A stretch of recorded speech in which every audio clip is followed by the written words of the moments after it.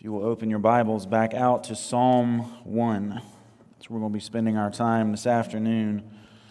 Psalm 1. We're going to be meditating on the only two ways to live. The only two ways to live. Psalm 1. Let's read it again. Blessed is the man who walks not in the counsel of the wicked, nor stands in the way of sinners, nor sits in the seat of scoffers. But his delight is in the law of the Lord, and on his law he meditates day and night. He is like a tree planted by streams of water that yields its fruit in its season, and its leaf does not wither. In all that he does, he prospers. The wicked are not so, but are like chaff that the wind drives away. Therefore the wicked will not stand in the judgment, nor sinners in the congregation of the righteous. For the Lord knows the way of the righteous, but the way of the wicked will perish. There are only two ways for any of us to live. Two paths that we can take in this life, and we can only choose one. The first way is outlined in this psalm is God's way, and that's the way that's rooted in, shaped by His Word. The other way, the second way, is the way of the wicked, and the way of the wicked is rooted in and shaped by the world and its rebellion against God. God's way leads to unending joy and eternal life. The way of the wicked leads a different direction.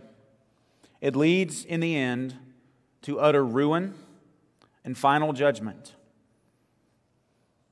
And we need to consider these two ways before us today as the only two ways to live. When we boil all things down, it comes down to these two. We will either choose God's way, or we will choose the way of the wicked.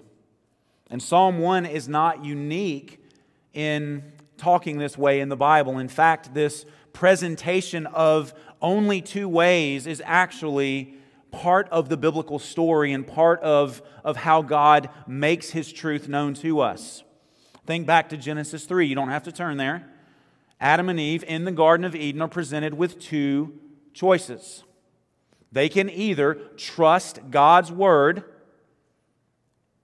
and trust that He knows best and refrain from eating of the fruit of the tree that He told them not to eat of, or they can listen to the lie of the serpent, not trust God's Word, engage in wickedness, start walking the path of the wicked in a way of rebellion, and eat the fruit that God told them not to eat.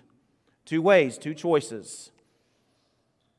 Joshua chapter 24, we know this. Israel has mostly successfully come into the promised land, overcome the people there. They're established. Joshua, this is kind of his final charge to the people of Israel. We know this passage really well, but again, he's presenting two ways. What does he say? Verse 14, chapter 24, he says, "Now therefore fear the Lord and serve Him in sincerity and in faithfulness. Put away the gods that your fathers served beyond the river and in Egypt, and serve the Lord. And if it is evil in your eyes to serve the Lord, choose this day whom you will serve, whether the gods your fathers served in the region beyond the river, or the gods of the Amorites in whose land you dwell. But as for me and my house, we will serve the Lord." Again, before Israel, as they are about to dwell in the land, they can either do what? They can walk in God's way, or they can walk in the way of the wicked. Two ways before them. One leads to life, the other leads to ruin. Fast forward to the New Testament, to Matthew chapter 7, the Lord Jesus Himself presents all of life in two ways, two choices, two paths that we must walk. Matthew 7, beginning in verse 13, we know these verses as well. He says, "Enter by the narrow gate. For the gate is wide and the way is easy that leads to destruction, and those who enter by it are many. For the gate is narrow and the way is hard that leads to life, and those who find it are few. And the point of what Jesus is saying there is there's a whole lot more people on the way to destruction than there are on the way to life. The crowd does not choose the right way. The world does not choose the right way. It chooses a path of wickedness that goes contrary to God, goes contrary to God's ways, goes contrary to God's word. And the people on this path are shaped by what? That rebellion against God and His ways. And the point of what Jesus is saying here is it's worth it in the end to choose that hard path. It won't be easy.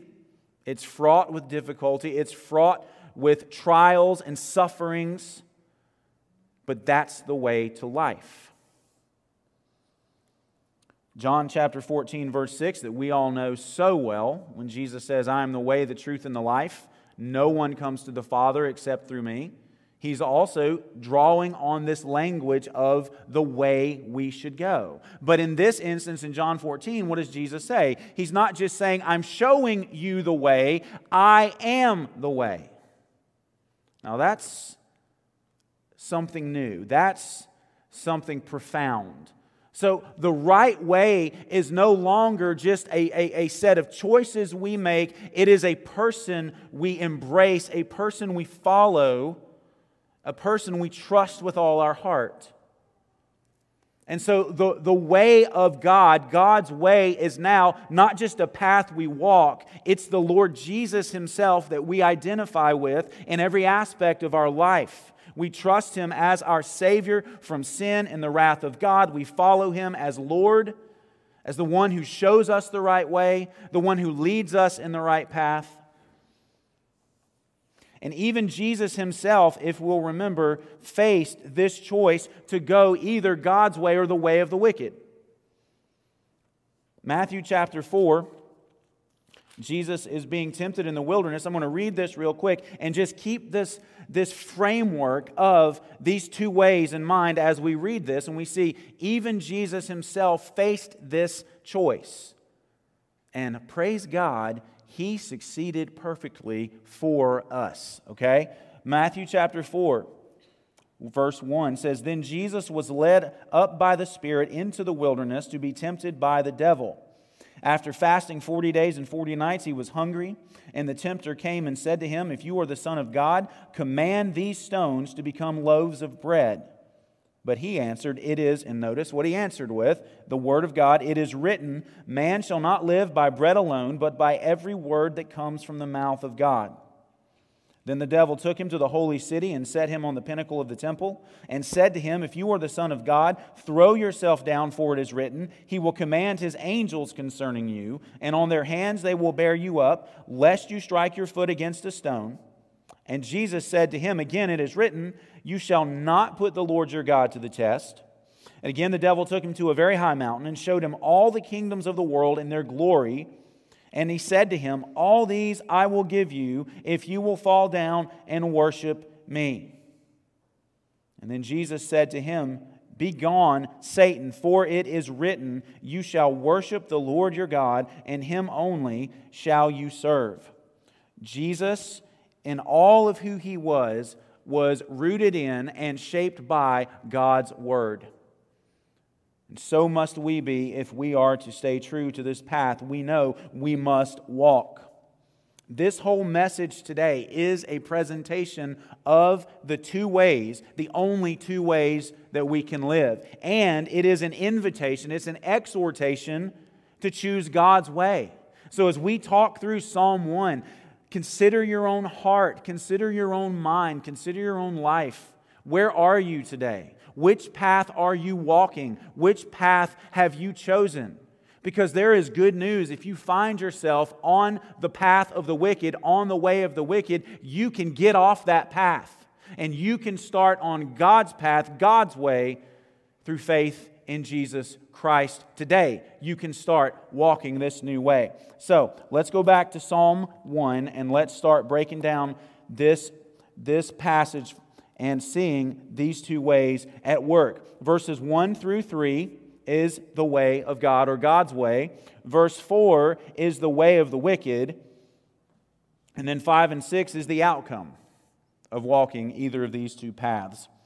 So verse 1 again says, "Blessed is the man who walks not in the counsel of the wicked." So let's just start with that word blessed there. If you were to do a word study on this and look it up in the Hebrew, you'll find that this word blessed refers to someone who is experiencing deep, very rich and profound joy and happiness. It's a deep-rooted, a deep-seated happiness that is not easily dislodged. And this is going to matter for later in the psalm when we talk about a tree rooted by streams of water. We talk about the wicked being like chaff. When we think of someone with deep-rooted joy, that means trials and sufferings and circumstances can't take it away. This is different from the happiness that we often think of in our culture, just this kind of effervescent, everything seems to be going well right now, so I'm happy, but the moment something comes contrary to that, we're not happy anymore. We're not talking about that kind of happiness. This is a deep-rooted happiness that can't be dislodged, and it is a pervasive happiness marking the whole of this person's life. So blessed is the man who... 3 things he doesn't do, 2 things he does, okay? This is why he's blessed. This is why he experiences this joy. And remember, we're looking at the way of God, God's way as opposed to the way of the wicked. What are the 3 things this blessed, overjoyed person does not do? First, the psalmist says he walks not in the counsel of the wicked. Now, we should know that word walk refers to, it's a metaphor for how we live, or the life we live. We walk with Jesus, not literally Jesus is somehow spiritually here and we figure out where He is and so we're walking in some kind of... That's not what this is. It's a metaphor for how we live. It's a metaphor for our life. And our lives are not directed by the counsel of the wicked if we are going to experience this overflowing joy. Counsel refers to advice, instruction, direction. And so when we think about this in terms of wicked people are those who don't know God, who purposefully choose things that God hates. They delight in things that brings the wrath and judgment of God. They have perverse pleasures. And the psalmist is saying, if we want to walk in this joy and experience this deep-rooted happiness, we can't let a world in rebellion against God direct how we live. And it seems simple enough to say that, but we are surrounded, especially in our information overload age, we are surrounded by bad counsel, by bad advice, by wickedness. All you have to do is open up social media, and we know this instinctively now. It is just venom from one side to another side, and we are flooded with it. And we have to be careful as believers who we let into our hearts and minds to help us walk with God the way we should.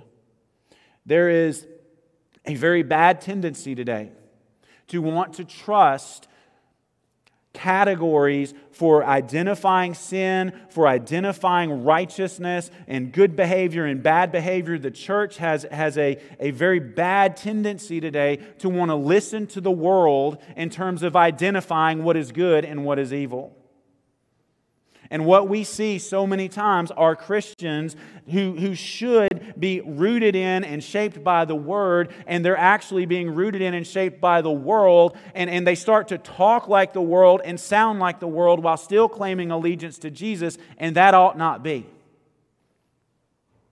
What should, at the end of the day, shape us, shape our thinking, shape our speaking, shape our responses to the events that we face in the world today, it is the Word of God and the Word of God alone. We don't need the help of the world. We don't need the wisdom of the world because 1 Corinthians, Paul says, God has made the wisdom of the world as foolishness. Why would we let that which comes out of a rebellion against God and is ultimately foolish in the sight of God, why would we direct our lives on that basis? And we ought not. And if we do, we set ourselves up to miss out on the joy and this deep-rooted happiness that this person, this righteous person that the psalmist is talking about, that he experiences. So this blessed man walks not in the counsel of the wicked. The second thing he does not do, he does not stand in the way of sinners. And when we think stand in the way of, a lot of times we might think, you get in the way, you prevent, like a defensive lineman, tries to prevent the running back from coming through. You're getting in his way so he can't go anywhere. That's not what the psalmist is talking about. He's talking about positioning yourself in the way that sinners are going, in such a way that they eventually start taking you with them. You can't know the joy of the Lord if you are constantly being influenced by people who don't walk with God. You just can't. Why? They don't know God. They don't know the Word of God. They don't know the ways of God. They don't know what's important to God. And so we don't want to position ourselves to be in the way of the direction they're going so that they start bumping into us and knocking us in that direction so that we eventually start walking with them. The third thing this blessed man does not do, he does not sit in the seat of scoffers. Another way we might look at that word seat is assembly. So it's like someone seated in an assembly of people who are mocking God, mocking the truth. They're at enmity with God. And we don't want to join with them. And the only way we're not going to join with them is if we are rooted in and shaped by the Word, instead of being rooted in and shaped by the world. If we are adopting the world's thought patterns and the world's categories for thinking and dealing with stuff, then we are going to eventually join their assembly. And we will find ourselves opposing God, opposing Christ, opposing the people of God, all the while thinking we might still be faithful to God. So those are the three things this blessed man does not do. But here are the two things he does do. And this is actually at root of his blessedness and at root of the true path, this way of God, God's way. Two things. He delights in God's Word and he meditates on it continually.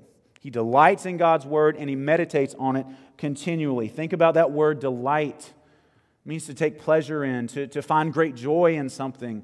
Most of us, hopefully, will be able to take great joy in Thanksgiving supper on Thursday. I know I will.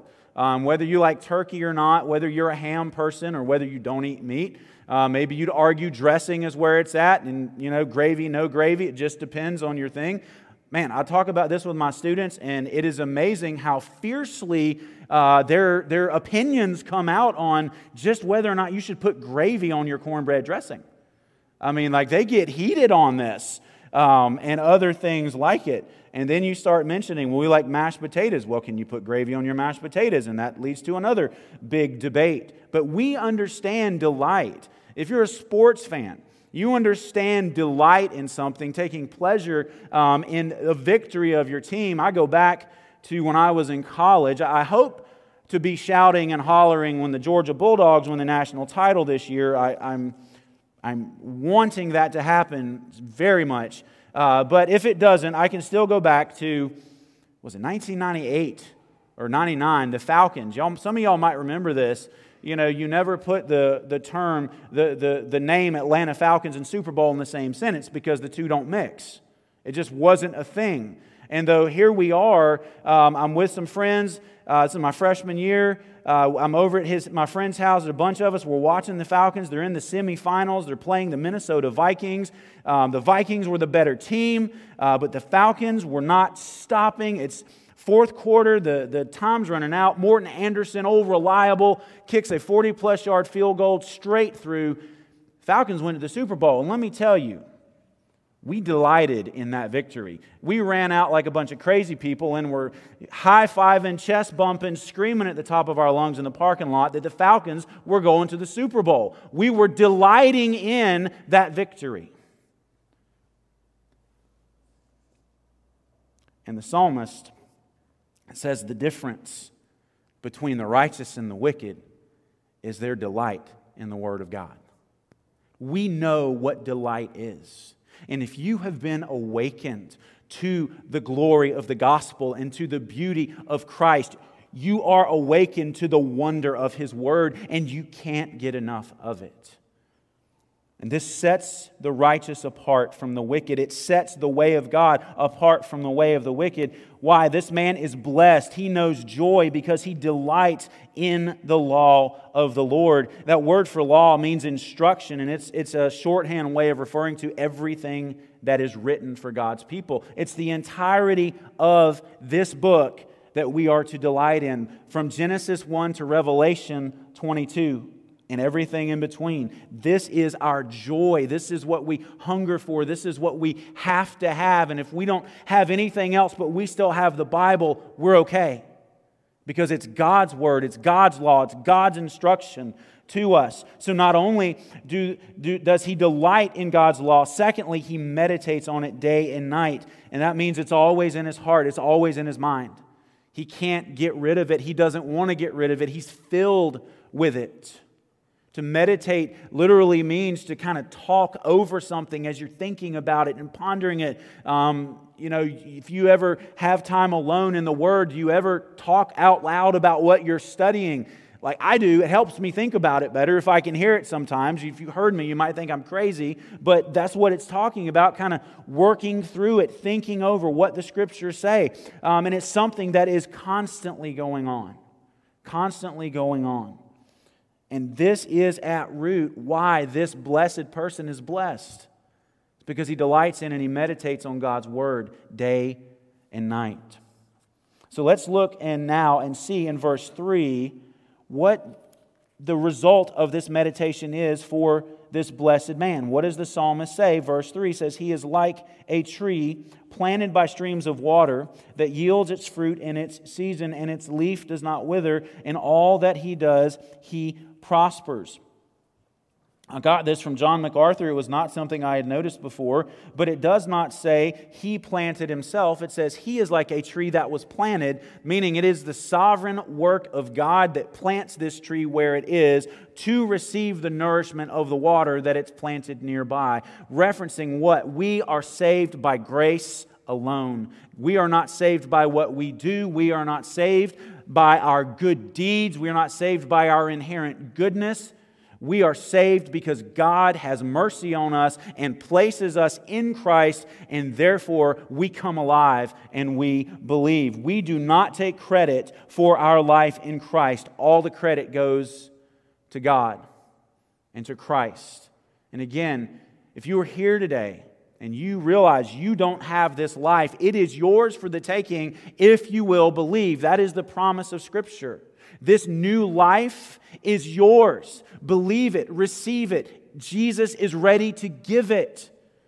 But you have to realize you need it, and you have to come desperate for it. And if you will receive it. So this righteous person, this blessed person is like a tree planted by streams of water. Think about this. Why is this tree going to be so healthy and so strong? Because it's always near its source of life. This is why the tree can withstand anything, is because its roots have gone down in to where the water is. And again, this is a metaphor for the Word of God for us. We need to regularly partake of the Word. Regularly be in the Word, reading the Word, meditating on the Word, seeing how we can apply the Word. Why? Because the Word is to us like that water is to the tree.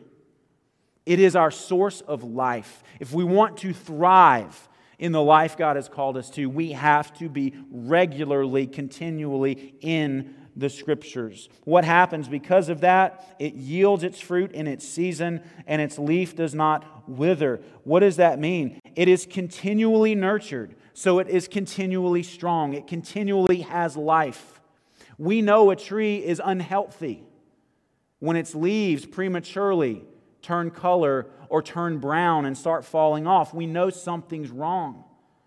We know something's wrong, and we need to look at our own lives and ask ourselves, how healthy am I? How healthy are you today, spiritually speaking? If your life were to be compared to a tree, how would your leaves look today? Would they be bright and vibrant and show the sign of life? Or would they be dry and starting to get crispy and crackly and falling off? We can gauge our spiritual health in many ways by how often we are not in the Word. Just reading consistently and praying through what we read does wonders for our spiritual health. Now let's look at the contrast. Actually, no. Well, I almost left one of the most important things off, and I don't want to do that. The last part of verse 3. and all that he does, he prospers. I want you to hold your place here, and I want you to turn to Joshua chapter 1. I want you to turn to Joshua chapter 1.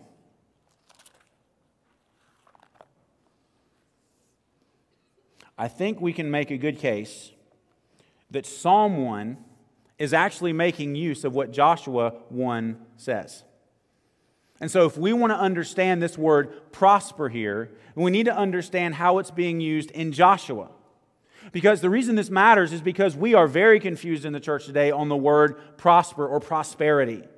We have to deal with what has been called the prosperity gospel, which says if you just have enough faith, if you just give enough money, you're going to prosper financially, you're going to prosper materially, you're going to prosper in your health, you won't be sick, and if you are sick, you'll get better. If you're injured, you'll be healed, and so on and so forth. And we have to make sure we understand what Scripture means by prosper so that we don't get led astray by a false gospel like the prosperity gospel. This was something that I heard somebody else talk about. I cannot remember who it was, but it absolutely floored me when I considered what this word prosper means. And so let's look at Joshua, let's get a definition, and let's go back to Psalm 1 and see how it works. Joshua 1, beginning in verse 1, we're going to read through verse 9. He says, "After the death of Moses, the servant of the Lord said to Joshua, the son of Nun, Moses' assistant, 'Moses, my servant, is dead. Now therefore arise, go over this Jordan, you and all this people, into the land that I am giving to them, to the people of Israel. Every place that the sole of your foot will tread upon, I have given to you, just as I promised to Moses. From the wilderness and this Lebanon, as far as the great river, the river Euphrates, all the land of the Hittites, to the great sea, toward the going down of the sun, shall be your territory. No man shall be able to stand before you all the days of your life. Just as I was with Moses, so I will be with you. I will not leave you or forsake you. Be strong and courageous, for you shall cause this people to inherit the land that I swore to their fathers to give them. Only be strong and very courageous, being careful to do according to all the law that Moses my servant commanded you. Do not turn from it to the right hand or to the left, that you may have good success wherever you go. This book of the law shall not depart from your mouth, but you shall meditate on it day and night, so that you may be careful to do according to all that is written in it. For then you will make your way prosperous, and then you will have good success. Have I not commanded you? Be strong and courageous. Do not be frightened, and do not be dismayed. For the Lord your God is with you wherever you go." I think if we were to take time, we could see the psalmist is clearly reflecting upon God's words to Joshua. And in Psalm 1, he's applying them a lot more broadly than is being applied here in Joshua 1. But let's think about God's charge to Joshua, because this is key. It's very... We need to first consider a very common way, I think, of misunderstanding this. And as I say this, I want you to know my goal is not to be snarky. My goal is not to be antagonistic. My goal is simply to make a point, okay? How do we usually focus on a text like Joshua 1 and similar texts in the Old Testament? We usually give very little thought to the context, what surrounds it, what's actually going on. And we almost immediately launch into an allegorizing or spiritualizing way of talking about what God says to Joshua. And again, this may be familiar, maybe it's not, but I feel like I have to mention it so that we can contrast that with, I think, how we're supposed to understand this. Joshua was given God's word. I've been given God's word. Joshua was told to go in and defeat his enemies and conquer the promised land. I've been told to go in and defeat my enemies and conquer my promised land. Joshua's promised land was physical. My promised land was spiritual. God had big things for Joshua to accomplish, and enemies and giants stood in the way.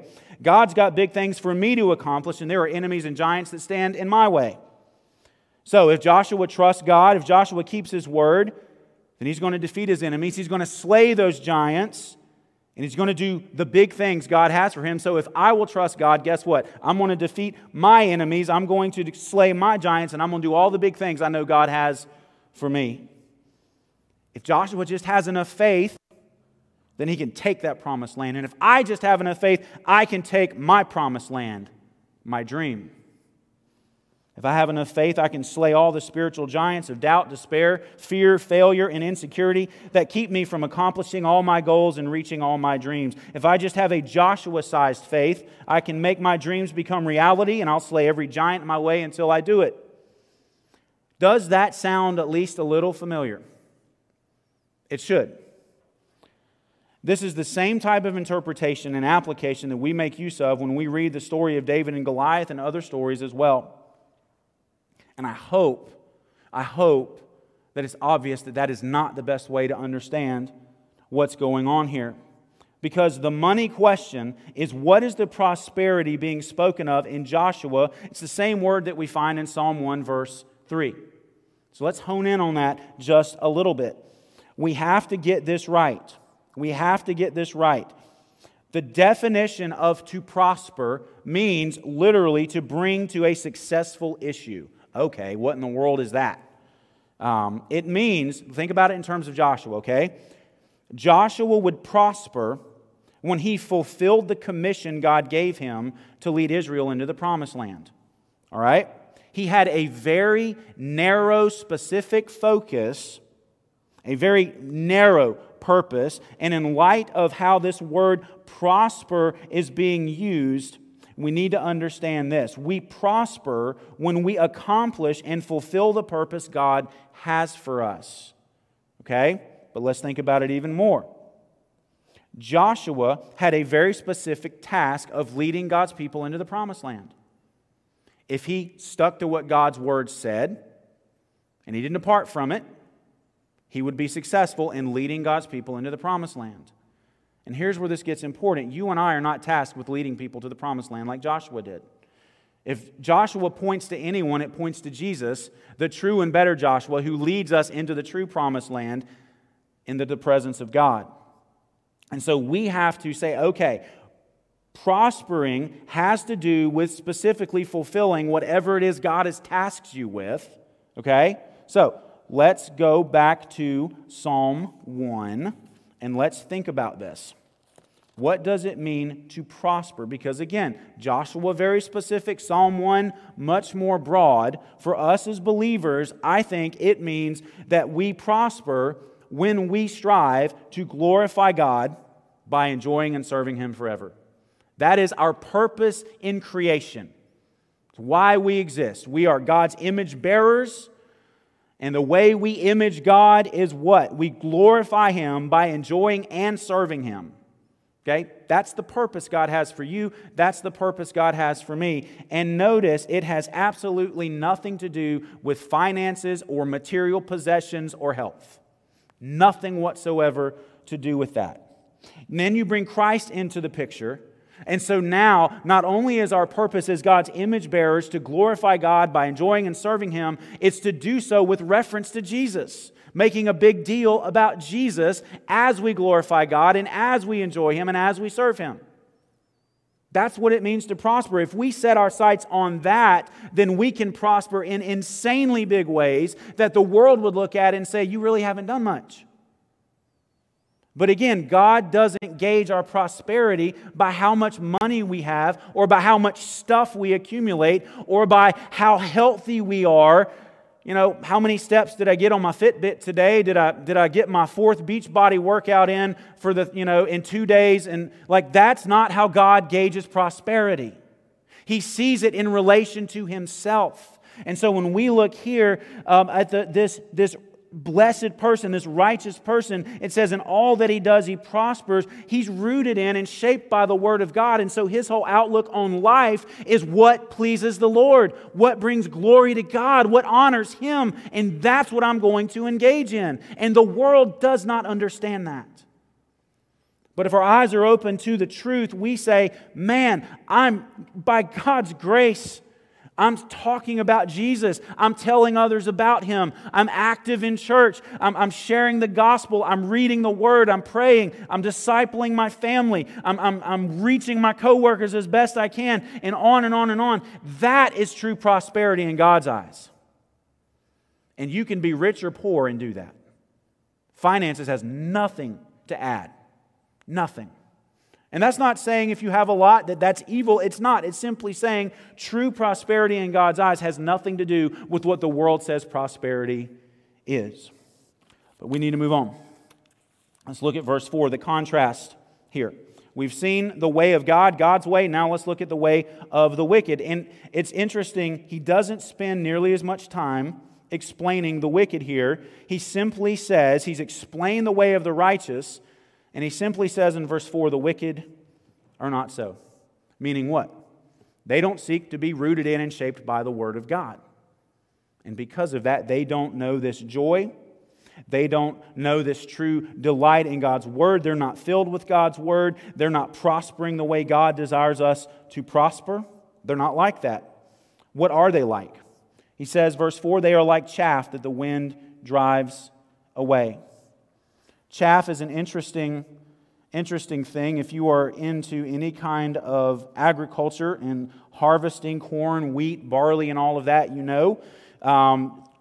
Chaff is what is separated when threshing takes place, and is basically you got to beat the kernel, whatever it is, wheat or corn or whatever, and you knock off this very thin, light outer husk, and so lightweight is it that a simple puff of wind can blow it away.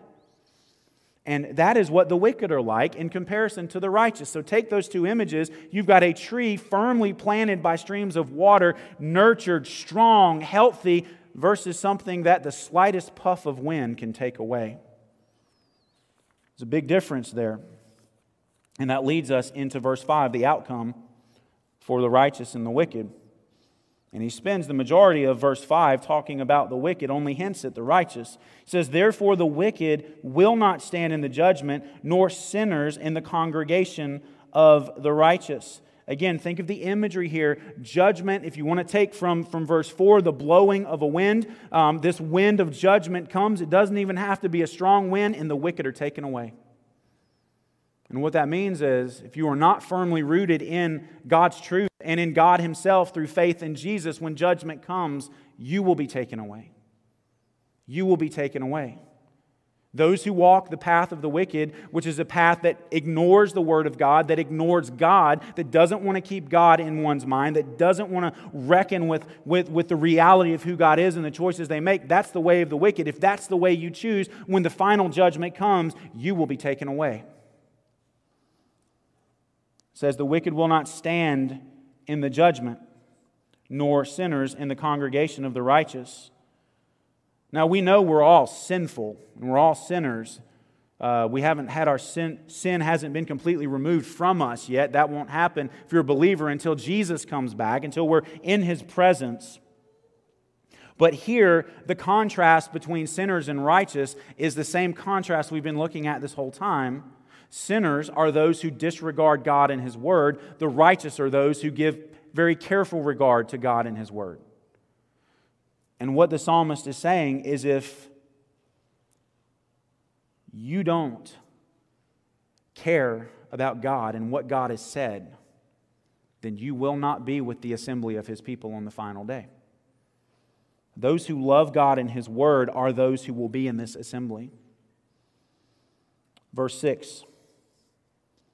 He says, for the Lord knows the way of the righteous. The Lord is intimately acquainted with, He watches over the way of those who keep Him first, who choose His Word and want to be rooted in it and shaped by it. He's close to them. And if that describes you today, if you have a desire for the Word and you want to be rooted in it and shaped by it, God is close to you. He's not far. He's close. He's near. He watches over you. Again, this is not an expectation of perfection. It's more an attitude and trajectory of our souls. And for those who are on the path of God's way, God is there. He is there. But the way of the wicked will perish. There's life at the end of this path for the righteous, but there is eternal ruin and judgment for the wicked. That way, apart from God, not taking regard for God, not keeping God first and foremost in your life and in your thoughts, that way leads to death and it leads to judgment.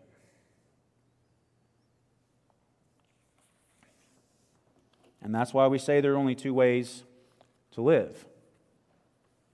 There's God's way, the way that's rooted in and shaped by His Word, which leads to life. And there's the way of the wicked, which is rooted in and shaped by a world in rebellion against God, which leads to death and judgment. And this is where the good news of the gospel comes in. If you realize you're not on the right path today, guess what? That's why Jesus came. He stood in the place of wicked people and sinners and received the judgment that they deserved. And if that's you and you will own it, then you can know that He received your judgment on the cross in your place as your substitute. He took it all so that you can be forgiven and you can start walking in God's way. Christian, let me ask you this as we close. What counsel have you been listening to? What counsel has been shaping you? Has it been the world? Has it been the Word? Only you can answer that. So as we pray here in just a second, let's all examine our own hearts and let's respond as God leads. Let's pray. Father, we thank You that You make it clear the two ways that we are, the two options that are before us and the ways that we can choose to live. And Lord, I want to walk in Your way. And I pray that every single one of us in here would want to walk in Your way. And I pray that, God, the reality and the joy at the end of that, the life at the end of that would appeal to our hearts so that we wouldn't want to go the way of the wicked. God, wake us up if we are in any way slumbering, if we have drifted into wicked counsel and we have drifted into walking in a path that sinners walk on so that they are influencing us. God, convict our hearts if in any way we have sat in the assembly with those who would mock You. And God, if we are striving faithfully on this road, may we take heart that You are with us. You are there.